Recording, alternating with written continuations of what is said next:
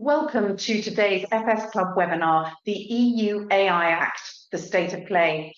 I'm Zoe Buckingham, an international marketing consultant with a particular interest in technology. So, welcome everybody today. I'd like to, just before we move on, thank our very generous sponsors who have been wonderful at allowing us to cover so many broad topics. So thank you to all of you. Now, just some housekeeping notes before we go any further. The slides will be available to download in the chat and on the website, and we will be holding a 20-minute Q&A session after our speaker's presentation. So please use the chat facility and send your questions to me. I will then feed them into the conversation. In actual fact, our speaker has also asked that not only do you send through questions, but you also send through your thoughts at the end of the presentation. So based on what you knew before, how you feel afterwards about the topic.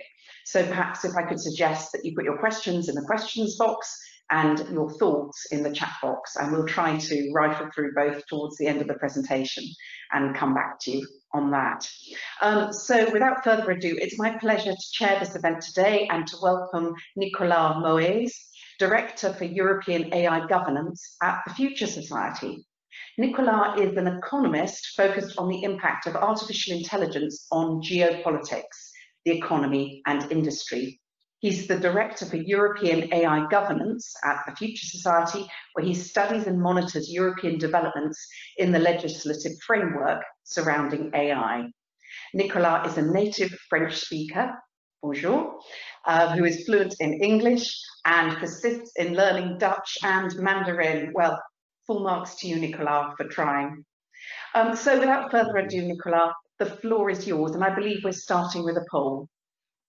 Indeed. Thank you so much, Zoe. Very nice to be here. I am really excited to have this opportunity to talk with all of you and to hear a bit more also everyone else's perspective on these questions. And actually, to kickstart this, indeed, there is a poll that you see here, right? Where, quite frankly, let's say in preparation for the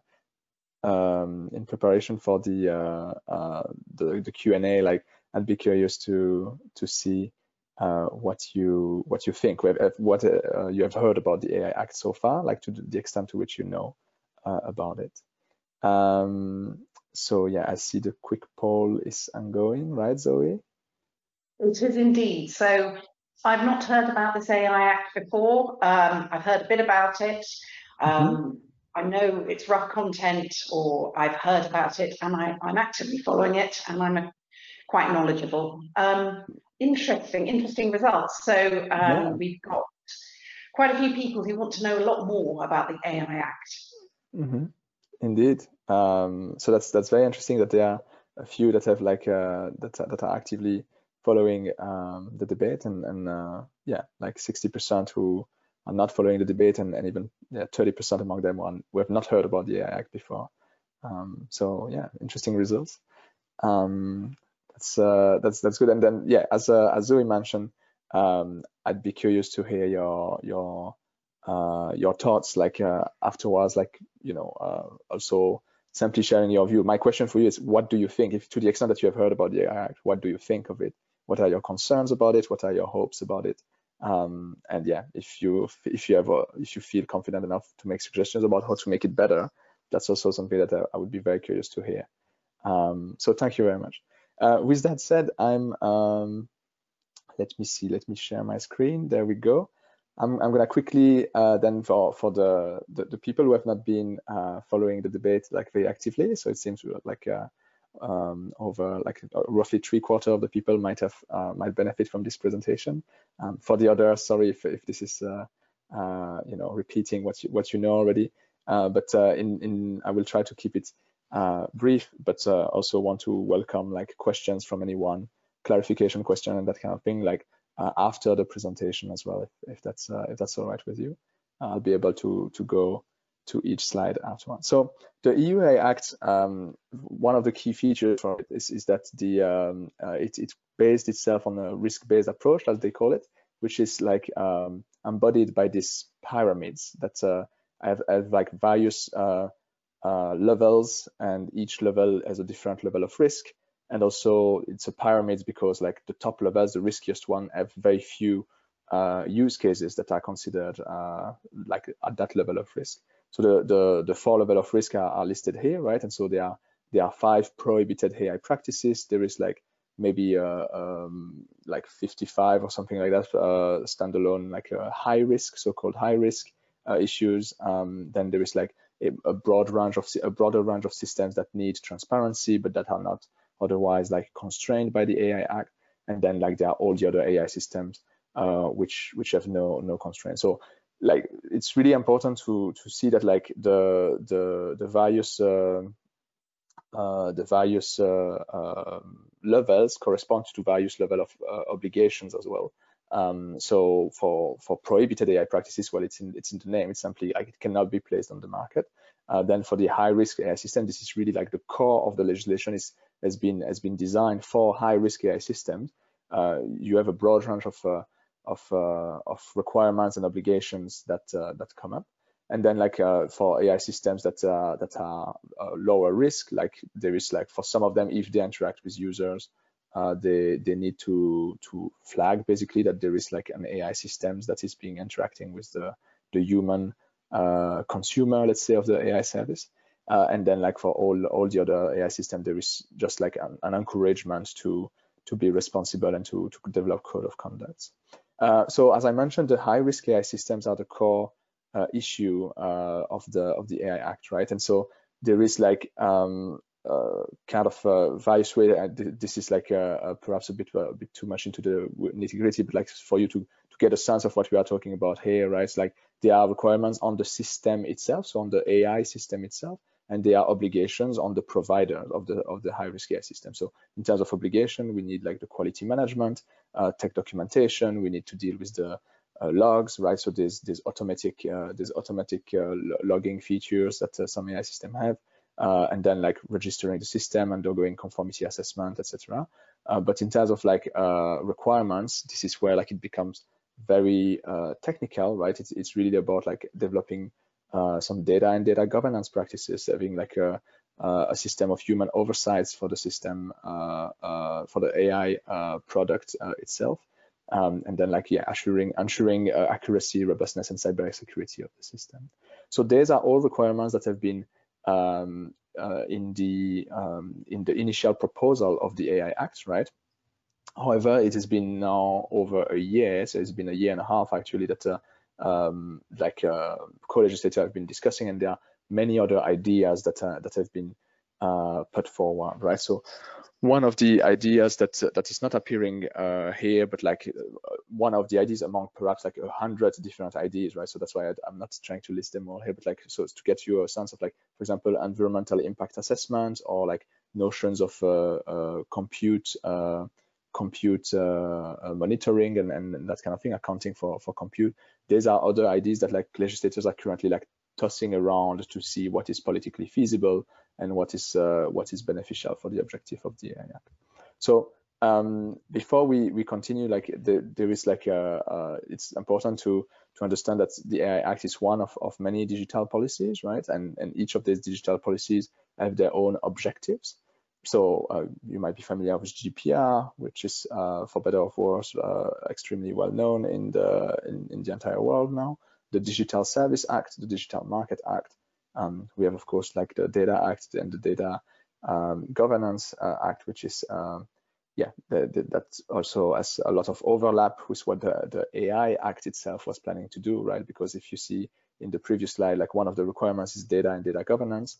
And somehow there is like 2 different acts that are also tackling 2 different like piece of legislations that intend to affect like the way we govern data. This is in addition to private data, like so like general data protection regulation, which also is about data, right? So as you might know, there is a whole constellation, and like here, for example, the general product safety regulation is very important as well for AI, and they are currently updating it. So by they, I mean the European Commission and the legislators, the EU policymakers. And then there is the product liability, the product liability directive that is also being updated.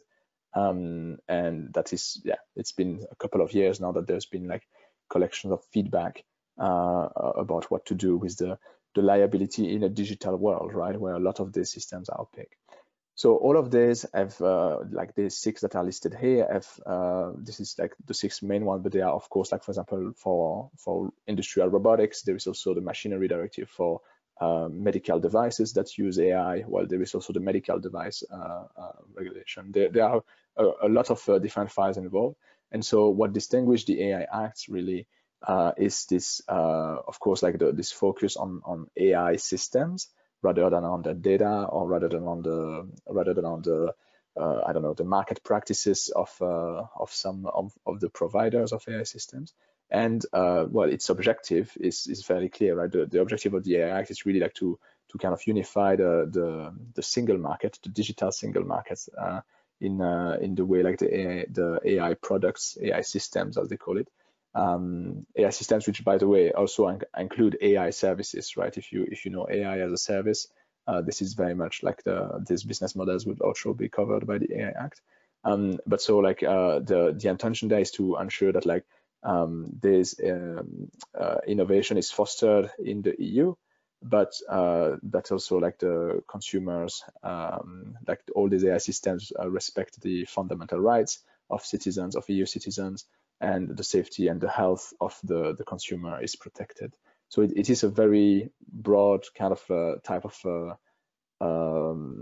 objectives, set of objectives for the EU AI Act, because it covers consumer protection, some innovative measures, and kind of industrial policy measure, and also the questions of like simply respect of fundamental rights, which is in the digital age, it's like a fundamental discussion that like the society needs to have, right? So it's an important piece of legislation, and it's one that has been very controversial because there is so much potential for each of that, right? So the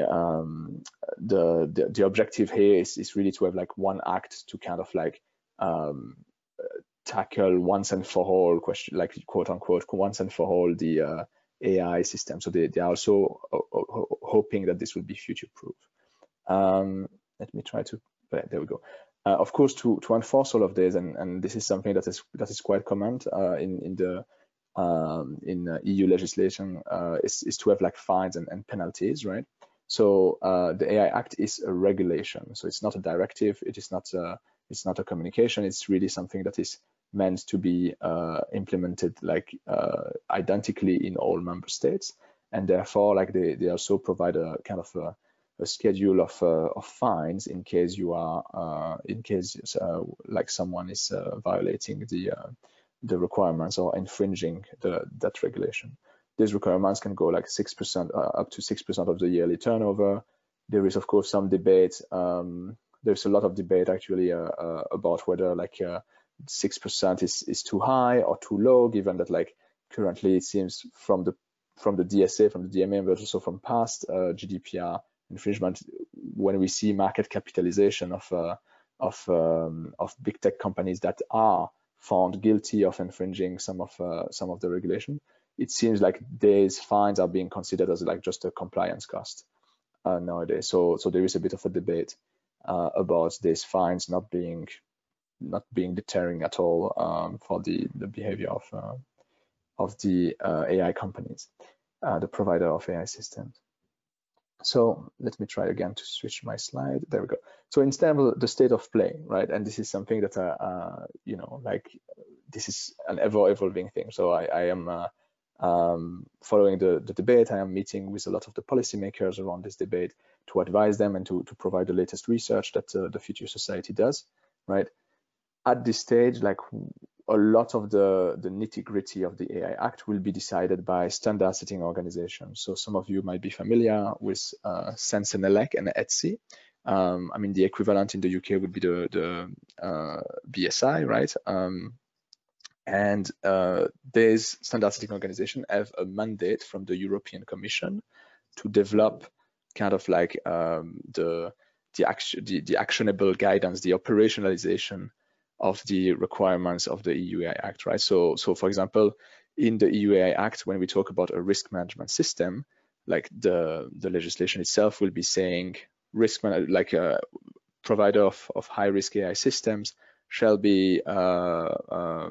have a risk management system that is appropriate. There are like a couple of bullet points describing what the risk management system should do, but it's then the standard setting organizations that will have to develop a standard, like the industry, the standard industry practice for how to develop a risk management system, and building upon decades of expertise in developing the standard system, in developing the standards like for other industries, right? So there is a general risk management system standard, which is the ISO 31000, which is something that is very influential across the industry, because it is something that is not specific to a product. It's about managing risk in business in general, let's say.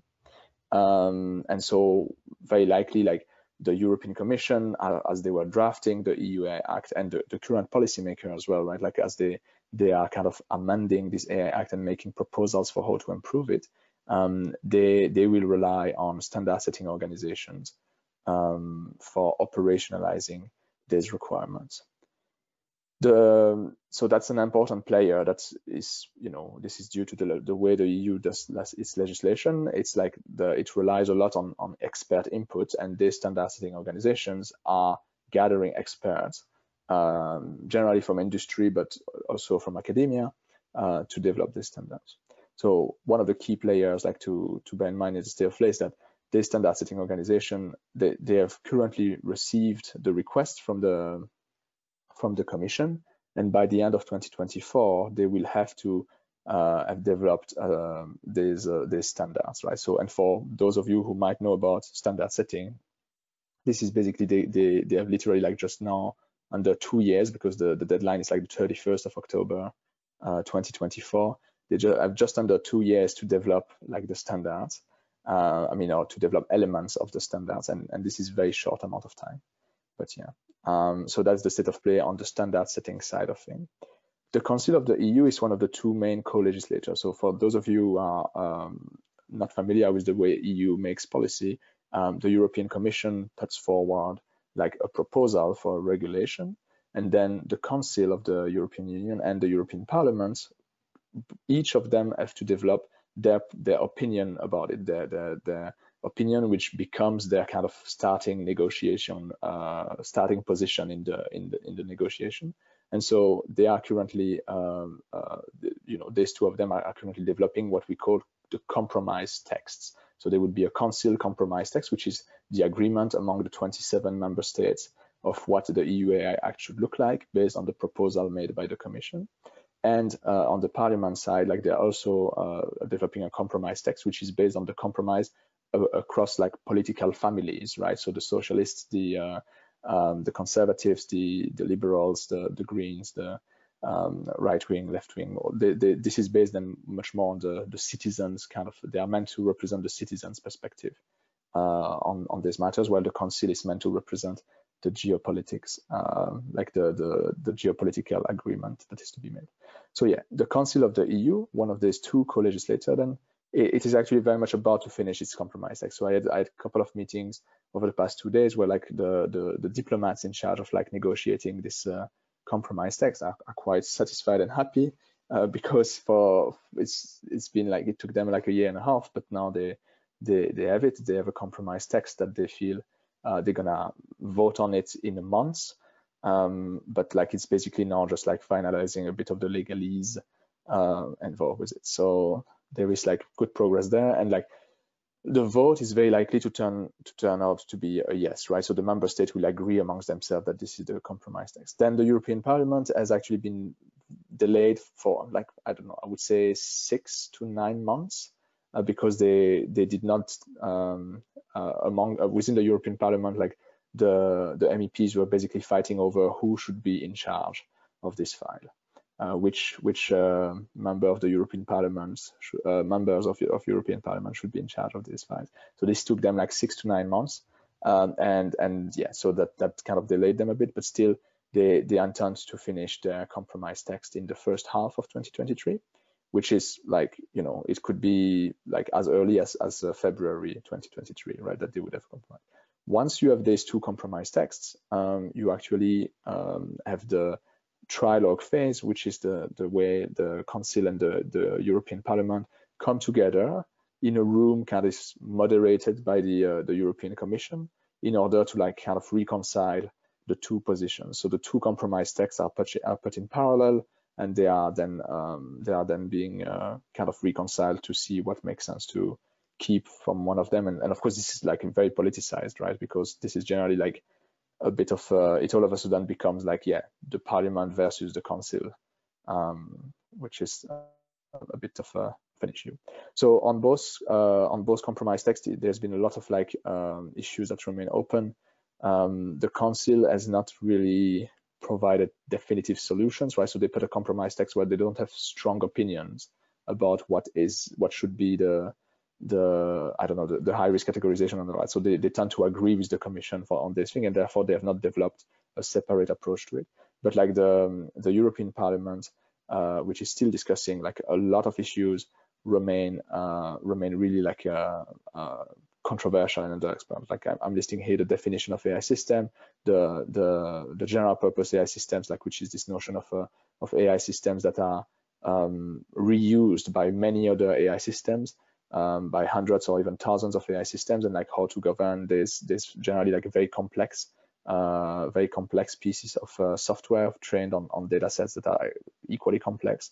And then like there is the question of like categorization for high risk, because one of the, of course, by making a risk-based approach to these issues, it is often the case that like people will ask, okay, why this is considered high risk versus while this is considered low risk, right? So this is like one of the most controversial decisions that the Commission took by putting forward a categorization mechanism that was very unclear.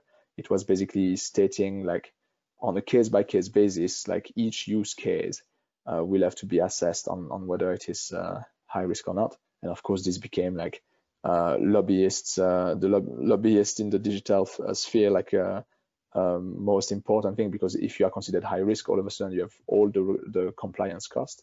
While if you manage to make yourself considered low risk, if you make your whole sector or like the whole use case in your sector considered low risk, you basically are not worried at all about the AI Act. I'm sorry to interrupt. Just to highlight the fact that we're nearly out of time for your presentation. It's fascinating, but if you could just whiz through the last slides. Exactly. Yeah, I have just one last slide. But just like in terms of timeline, we are expecting this co-legislative, so the end of the trilogue, to be at some point between end of 2023 and the end of 2024, right? This is something where people seem to agree on that, and then there is a 2 years grace period before, like, you know, between the agreements at the legislative agreement and the entry, and the application of the AI Act. So just flagging, like it might not be clear, like, to you, why does it matter? Well, one of the quick situations that we can have here is that, you know, if imagine that you are, you know, as you do every day, right? Like you are leading your business or your department or your team, your organization, and like you have been successful at digitalization, but like you're now kickstarting the AI transition, and all of a sudden, you know, you fail some of the aspects that are that leads to a lot of like public outcry, right? So something about like discrimination when you do job interviews, or something when your data practices were not set right. Well, you know, it's like currently this is a lot of like PR concern, right? It's about like, okay, we don't want to do that because it affects the brand, but now it actually will become a lot more about legal and compliance concern for this thing, right? And of course, like as a business, this matters a lot, and that's why there is so much lobbying around the AI Act. But of course, like the reverse is there, right? Like as a business, or as an individual, actually, there are many situations where you end up, without even knowing it, being the victim of like AI systems that are misaligned, that are dysfunctional, AI systems that are basically, you know, evolving in a gray area of the legislation, and like that therefore results in some businesses being treated unfairly, or some citizens being treated unfairly, even without the intention, like even without the counterpart's intention for that. And so like with the stringency, like the AI Act would actually help gain some trust in the market. So yeah, that is about it for me in terms of like what I say to you. But like as I mentioned at the beginning, I would really want to hear more from you and to hear your opinions on this. Just a quick note that I work at the Future Society, as Zoe mentioned, and the Future Society's mission is to align AI through better governance. So we are really working on like developing some mechanisms that are cost effective, that do not like impede innovation, and that are actually effective at improving the situation, let's say, on the market, because that's true that there is a lot of hype, there is a lot of abuse, and at the same time, this is a technology that can have so much benefits for if only everyone was much more trusting of that technology. So yeah, here are my contact details, and like I'd be happy to, as I mentioned at the beginning, I'd be happy to hear your thoughts. Zoe, I guess I can just pass this on to you. Thank you so much. Thank you so much. Thanks. That was really interesting and very educational for all of us learning about this incredibly important legislation that's emerging. And Nicolas, there've been so many questions from the floor, so that's why we wanted to get through to that. So Andrea Thiel was asking, how do you see the consequences on industry of this act? So won't the rules that are very strict block usage and internal education on sandbox use cases? I'm not quite sure, Andreas, what you mean by that, but I guess there's just concern about the restrictions and what they might do to innovation. I see. Yeah, no, the sandbox mentioned is a concept of like regulatory sandbox, which has existed actually in the UK. There's been like the Financial Authority and the energy, I think the Energy Authority has also been like pioneering the use of sandboxes for regulatory sandboxes. So here, perhaps also like and let us know, Andrea, if I misunderstood the question, right? Like here, the impact on industry will be quite thorough. We are really in an area that has not been regulated at all. That has not really, I mean, for the past. First of all, it's a very young area. It used to be really more of a field of research, and now this is the first time that there is like a market open for it. Like since 2012, let's say, and since 2012, like we have seen a dramatic growth in the hype around AI, but also the fundamentals of the market are good, right? There is a lot more revenue and this kind of thing. So here, for the first time, you have a legislation that will actually force all of these companies to all of a sudden, even develop a legal department, develop a compliance, even like simply follow standards, technical standards, right? This is something that like I expect a lot of disruption in the industry. Only the best, the most agile at adapting themselves will probably kind of like manage to recapture this new market. So we used to have a market for like AI, like whatever the quality of AI, and now like this regulation kind of forces kind of like everyone to do high quality AI, which will disrupt a lot of the industry players, for sure. And this disruption will probably like look like creation of new startups that specialize into the explainable AI, or like into the accuracy and robustness testing for AI system, because this is one of the requirements. But also adjustments like the same way we have seen like digitalization being adopted, we're now gonna have like an additional layer upon upon the automation aspect, and that will be a layer that is more about the trustworthiness of it. So so it sounds as if there's going to require a lot more specialization, which we saw, of course, around data with GDPR.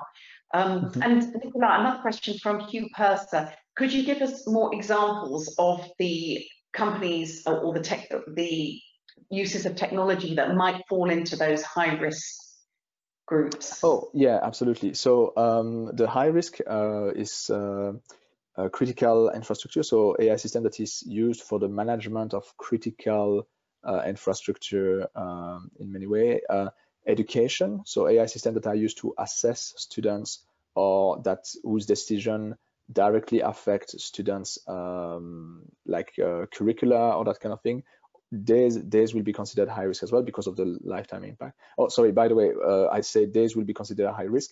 There is, as I flagged, right, there is a lot of debate, and actually education is something that currently as like people seems to be more and more saying that this shouldn't be considered high risk.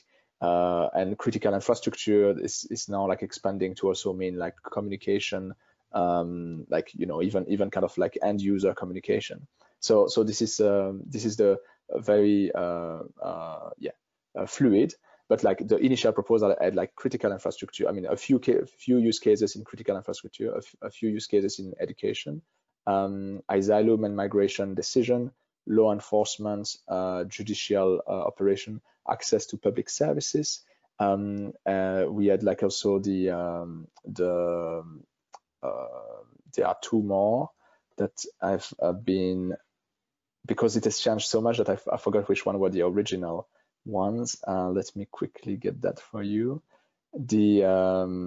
So as I mentioned, the critical infrastructure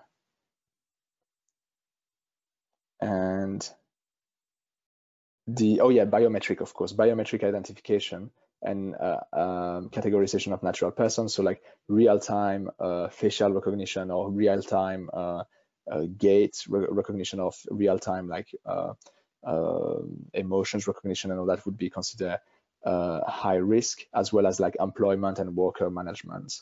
These were the two sections. So like as for education, like some employment decisions affect the lifetime of a citizen, and these decisions would be considered high risk, because if the AI system is biased, for example, it would actually over time result in systematic discrimination on the labor market and that kind of thing. So yeah, employment, management of worker, or like access to self-employment as well. So yeah, these are the 8 areas, and each of them have like some very specific some specific use cases that are considered in it. So it's not like if your industry is in education, it doesn't mean like if you are optimizing the if your AI system is optimizing the let's say what could we call that, like the allocation of chairs in the classrooms or something like that, or the allocation of like budgets or something like that like across like a school itself, like this is something that would be not considered high risk because it's not directly about the citizen, sorry, the student in that case, right? So that's very important to understand. Thank you, Nicolas. Mark Mosley was asking if you could just tell us a little bit more about the Future Society and your role in this process. So is that because you're within the Future Society? Yeah. So yeah, of course. So the Future Society itself, it's a 501c3 registered in Boston, right? And this is a network, like it's a global, I mean, transatlantic, like fully remote network of researchers, and like I have been for the past 5 years now the representative here in Brussels. I mean, representative. I do research. I started as a AI policy researcher there, and over the past 5 years, like yes, I have now I'm leading really all the European AI governance work, and this is something where like the Future Society intervenes here by providing not only just research like any think tank, but actually like concrete solutions. So a lot of the policymakers, for example, are curious to understand how to govern general purpose AI systems, how to enforce the AI Act, like what is the operationally, what does it look like to be in a startup that produce AI systems? Like what can the authorities actually reasonably request from these entities? And so the Future Society does a lot of applied research to provide then like recommendations to the policymakers. So that's for the European side of things. But like we operate globally, right? So we have a lot of our researchers and myself actually. I am also in the OECD expert groups on AI, with the Global Partnership on AI, the Trade and Technology Council. We operate on all these fora where significant governance decisions are being made about AI. So every time like decision makers come together, even with industry, right? So sometimes there are some industry initiatives that reach out in order for getting some help and some like kind of independent advice about what is the best practices in something or the other. Yeah, happy to talk more about the future society. Like if you are interested, you can reach out to me, and I can give you more answers, and we can talk a bit more on that if you're interested, for sure. I think it is helpful to the audience because I think it's useful to understand how this kind of legislation comes to birth and the people who influence it along the way with their various areas of expertise. And on that note, Nicholas Bailey has been asking about whether this legislation is going to put a formal definition on the term AI. I mean, working in the technology space, all sorts of things are labelled AI, which really aren't always AI. So it sounds like there's a need for that too. They do. They have a need. They do have a need for that. It is like it will become legally way too uncertain not to define AI. So the original proposal was putting forward like the definition of an AI system is a system with human given objectives and whose decision influence its environment. Let me quickly check whether I got that right. Yeah, so it's software that is developed with one or more of the techniques and approach listed below that can, for a given set of human-defined objectives, generate outputs such as content, predictions, recommendation, or decisions. And so the list of techniques that are considered AI was actually very broad. It was like all machine learning approach, logic and knowledge-based approaches, and then like quite controversially statistical approaches, which is something that statistical approaches, like a lot of the Excel macros and a lot of like multilinear regressions that you would use to do some more advanced business analytics would be actually affected, would be considered statistical approach, right? So this is something that like that definition was very, very broad.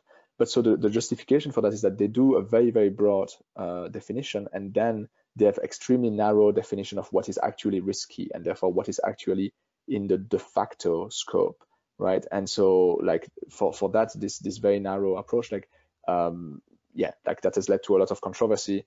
But the overall point here is that this definition is likely to be amended 20 times over the next 12 months. I probably have seen like 25 different definitions of AI for this AI. Personally, because I was working on the definition of the OECD back in 2017 and 2018, I feel the OECD definition is better. Some people in the European Parliament in particular are very keen about the OECD definition. But yeah, this is like something that like, it's no longer about what is the true definition or what is the correct definition. It's really about a political compromise right now. And that's sometimes, as a think tank, the Future Society is always like kind of keeping in mind the ground truth and the ground like the approach that would be the best. Like, I mean, you know, standards and the OECD have converged on a definition that makes a lot of sense. And then like we see of course like big players throwing a lot of money behind lobbyists to affect the definitions in ways that don't often make sense, I must say. But yeah, and by the way, civil society as well, right? Civil society would want to have like a lot of a much broader definition. Anyway. Very helpful, thank you, Nicolas. And Frederick McMahon has asked, do you believe some organisations using AI have lost control over their machine learning and that it's having a negative impact on EU citizens? So it is lost control. So it's not just the AI system, right? It is also the processes around the AI systems. And when you look at this kind of, when you look at this like, this whole process, which happens to involve an AI system, yes, I do think like a lot of companies over the past 5 to 10 years have been kind of like sometimes, you know, misled by a lot of players that came in and said like, yeah, we're gonna give you some AI stuff, but like you don't need to understand how it works. It just works. It's magic, and that's contributed a lot to the hype.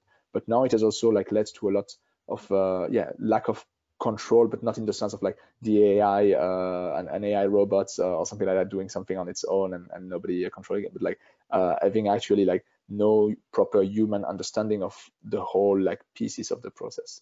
right? It is something that is quite important to bear in mind. Is the fact that like there is liability in the human being, so the human being would need to know what is going on, because like an AI system cannot be liable of something. It's just a tool. It's how the businesses develop it and deploy it that determine whether it's used for good or bad. Like, can I ask? I've worked with clients who are producing what's called explainable AI. Yeah. So is this a potential route to a bit more clarity around AI processes? Yeah, for sure. So the key, whatever the outcome of this legislation, one of the key takeaway, and I think one of the key benefits for society as a whole, right? Even if the AI Act becomes the most terrible legislation, or even if they simply like scrap it out altogether because they cannot agree on anything, even then we would still have like the technical standardization committees set up working on defining what are the best practices. We would have also a lot of like maybe not, there is no requirement for explainable AI, right? But there is definitely a lot of requirements for like transparency and like accuracy and robustness, which requires somehow understanding what is happening in the background. There is also a lot of requirements on simply data governance to understand better why your data set is resulting in this or that recommendation. So yeah, it will clarify a lot what explainable AI means. It will trigger a lot of research about how to operationalize aspects of explainable AI, even though we do not have there is no like article currently that says like, oh, AI should be explainable. It is more like some more fundamental aspects, such as like transparency and accuracy and robustness. So it can be used as a way of supporting the process of being more transparent. Oh yeah, it is one implementation of this. And by the way, even though there is no standards being mandated about explainability as well itself, right? There is a broader standard about trustworthiness, and in trustworthiness, explainability is a key one, right? But it's also a very costly requirement to impose. So again, it becomes political about whether or not to impose that on companies. Yeah, I can understand that. Just very briefly, as a last question, Nicolas, you've talked about some of the challenges of the European approach. Could you say, just in like 3 words, what you would say are the benefits of the European approach to the legislation? So, for sure, like I think it is extremely. It will provide a lot of legal certainty. So that's one of the things, and it will also simply like I genuinely believe that currently the versions that are circulating, even though there is disagreement, most of them add value. Most of them are really like gonna make the consumer a lot more over the long term, like startups and small businesses that have not yet deployed AI, and consumers will feel a lot more confident into purchasing AI systems, and therefore the market will grow. And this is a market of higher quality as well, because I mean we have seen this kind of thing happening with the aviation industry or the machinery industry, the industrial robotics industry. So yeah, I think like it will increase like legal certainty for sure, and I'm very confident it will increase also just the trustworthiness of the whole industry, which has been plagued by a lot of scandals recently. Understood, Nicolas. Thank you so much, and that's been very, very helpful. How insightful all of this was. Thank you very much, Nicolas Moët, for taking us through this critical piece of legislation.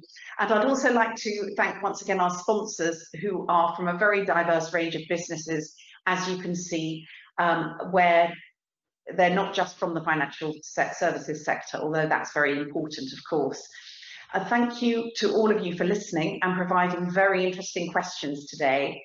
And finally, we have some exciting events coming up, and it would be great if you could attend as many of these as possible. I'm sure you will find those really fascinating too. There's more discussion on stable coins and their role in the whole kind of crypto ecosystem, Chile and its sort of work on sustainable finance, education in times of emergency, and why employee share ownership matters. So thank you to you all. Have a wonderful day, and we look forward to seeing you all again soon. Thank you so much, everyone. Thank you, Zoe.